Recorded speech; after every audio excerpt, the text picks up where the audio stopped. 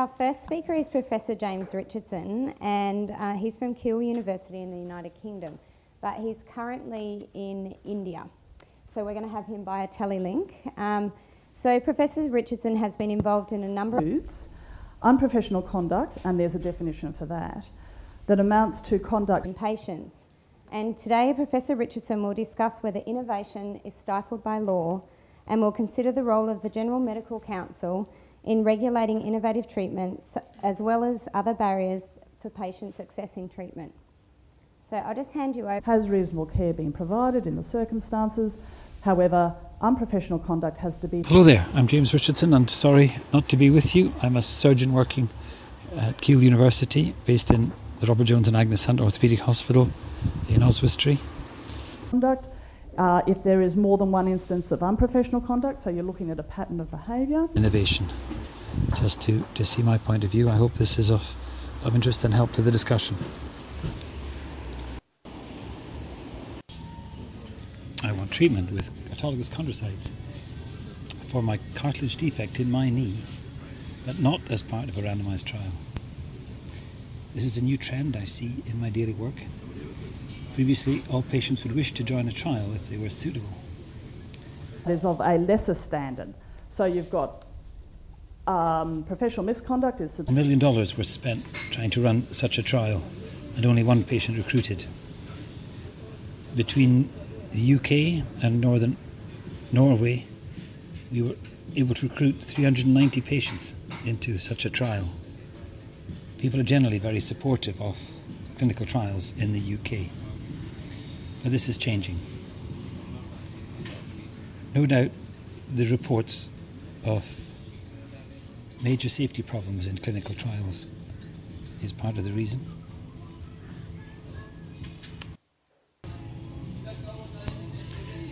The GMC, the council that licenses me to practice, has recommendations about innovation. They require that any innovative therapy is explained to the patient as being innovative, and that written consent must be obtained. However, they give no definition of what is an innovation. I find this useful, however, and patients are very happy for me to put innovative against a procedure I am performing. I do my best to explain the level that it is new, either to me, my hospital, the country, and any foreseen complications, and of course the fact that there will be unforeseen complications.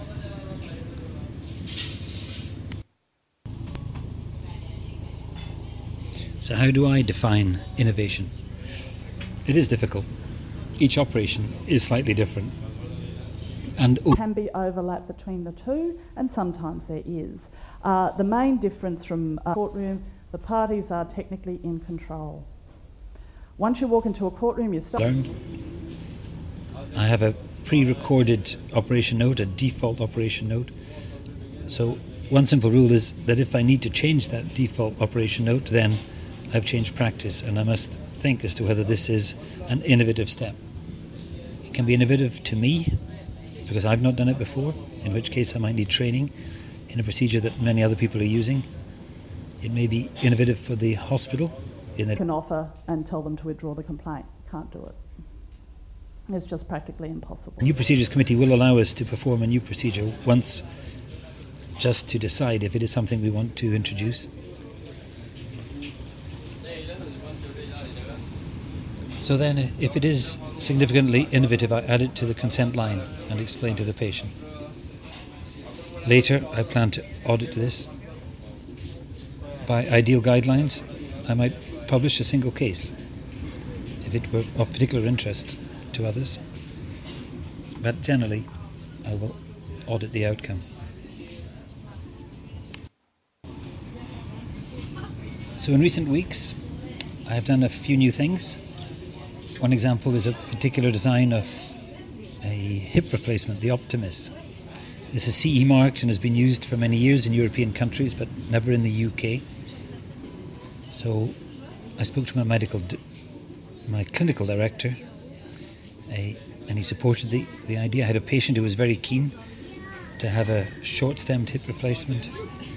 I've been looking at introducing this, so the timing was good. The operation went well. I had the engineer present from the company, and to proceed further I would need the support of the new procedures committee, and I have applied to do this. In due course I will audit the results.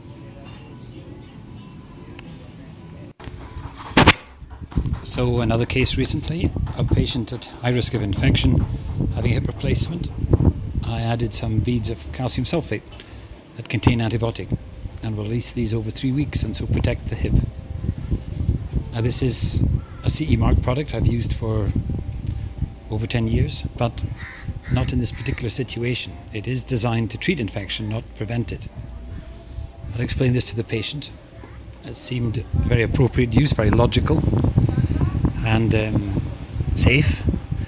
And yes, I explained to the patient it would be an innovative use. The patient said go ahead. So I also checked with the company who manufactured, and they had actually done some tests of the beads in hip replacement and found they wouldn't scratch the surface of the hip replacement, for example. So I went ahead and used it. Of course, it's just one case. It's unlikely to be published. It would need an audit of a significant number of patients, I think, before it would be accepted for publication. A randomised trial would need thousands of patients and big cost, and it would not be really feasible. I don't think, because infection rates are so low generally. So that's an example. So this is a case of a new suture that sticks on the skin. Very quick to use, looked very promising. I found as much as I could out about it. I spoke to colleagues.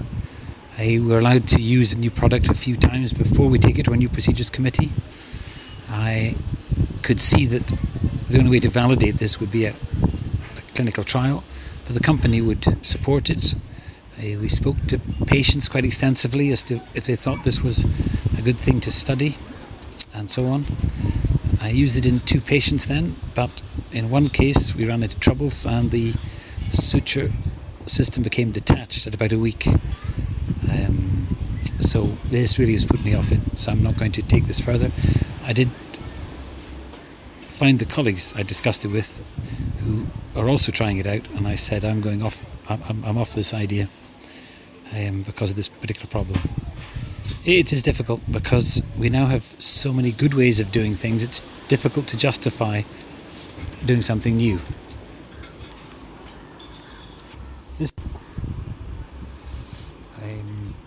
This is another situation where I had a patient with a non-union, very difficult to treat, a fracture in the leg that had not healed for many years.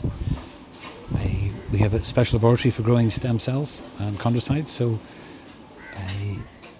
a colleague in Northern Ireland had used stem cells for fractures. He'd been reported to the GMC, however, because he'd not sought ethics. Now, when he started, about 30 years ago, it would only have been appropriate to seek an ethics opinion if it was patients were being part of a randomised trial. And so the GMC did not take this further. However, of note, he did retire from active research soon after this GMC hearing. So anyway, in this case, we treated the patient, it went well. We published the case as a case report, sort of first in man type thing, and went on to run a randomised trial of 40 patients with ethics committee approval. And unfortunately we didn't find an overall benefit that was statistically proven, and so mainly for that reason we couldn't get the randomised trial published, despite it being quite novel.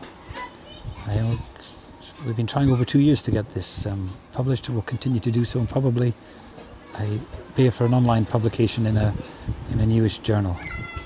I'm going to give you some surgical thoughts on court judgment about a child that was born disabled. Has had big impact on how we to take consent. It doesn't really change anything fundamentally, but it is emphasis on the need to have a patient fully informed and freely choosing to proceed to an operation. And a lot of my colleagues have interpreted it to mean that a lot needs to be explained and that this takes a lot of time and it's difficult to be sure you've covered every possibility. But actually, in this ruling, they also say that a patient has the right to not wish to have consent. And so the way I've been using the ruling is to take and give as much information as is appropriate and then ask the patient if they wish to know more. A proportion of patients do know more, and so I then continue with more rare complications up until the point they say they've had enough, thank you. That seems to work well. And it also applies to an innovative technique that I'm using. It's not been used before. In that case, we have a new procedures committee. The treating chondral defects, but difficult to prove that it's superior over another, as it really is something that makes a difference in the long term. So we have a randomized trial out to 10 years, reporting just at the 5-year point, and patients have come into that trial very positively in large numbers. So this gives us the largest trial active worldwide. British and Norwegian patients are helping. However, NICE have not drawn a conclusion yet that this treatment should be funded, other than as part of a trial. The problem is that the CCGs who actually fund the treatment will insist that a patient is treated but not as part of a trial. So we have a conflict in terms of attitudes to innovation from our funders.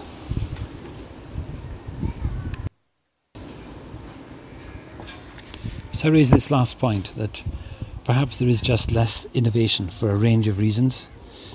In the drug industry, it is concluded that the difficulties of getting a drug to market are increasing, such that every 9 years it takes twice as much effort in terms of time and expense to get a new drug to market.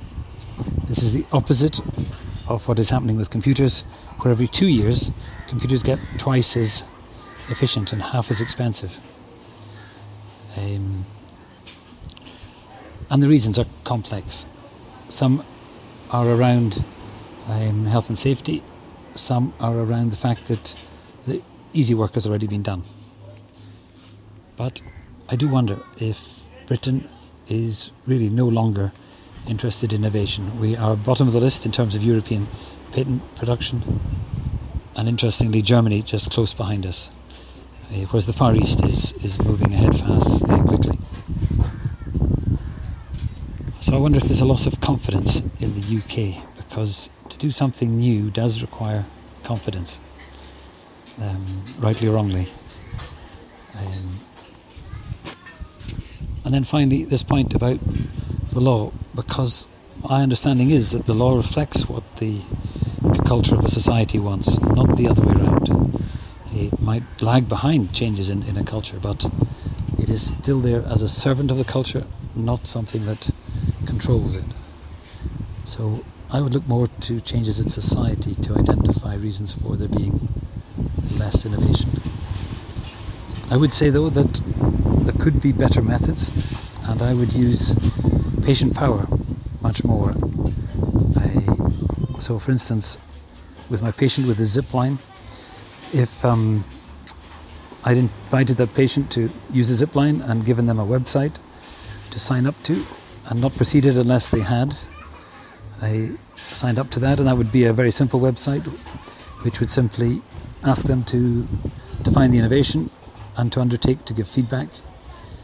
And then it's a trademark product, so quite well defined, and the patient who had a problem would then be emailed a month later and asked if all went well, and then they would be able to say that there had been a problem.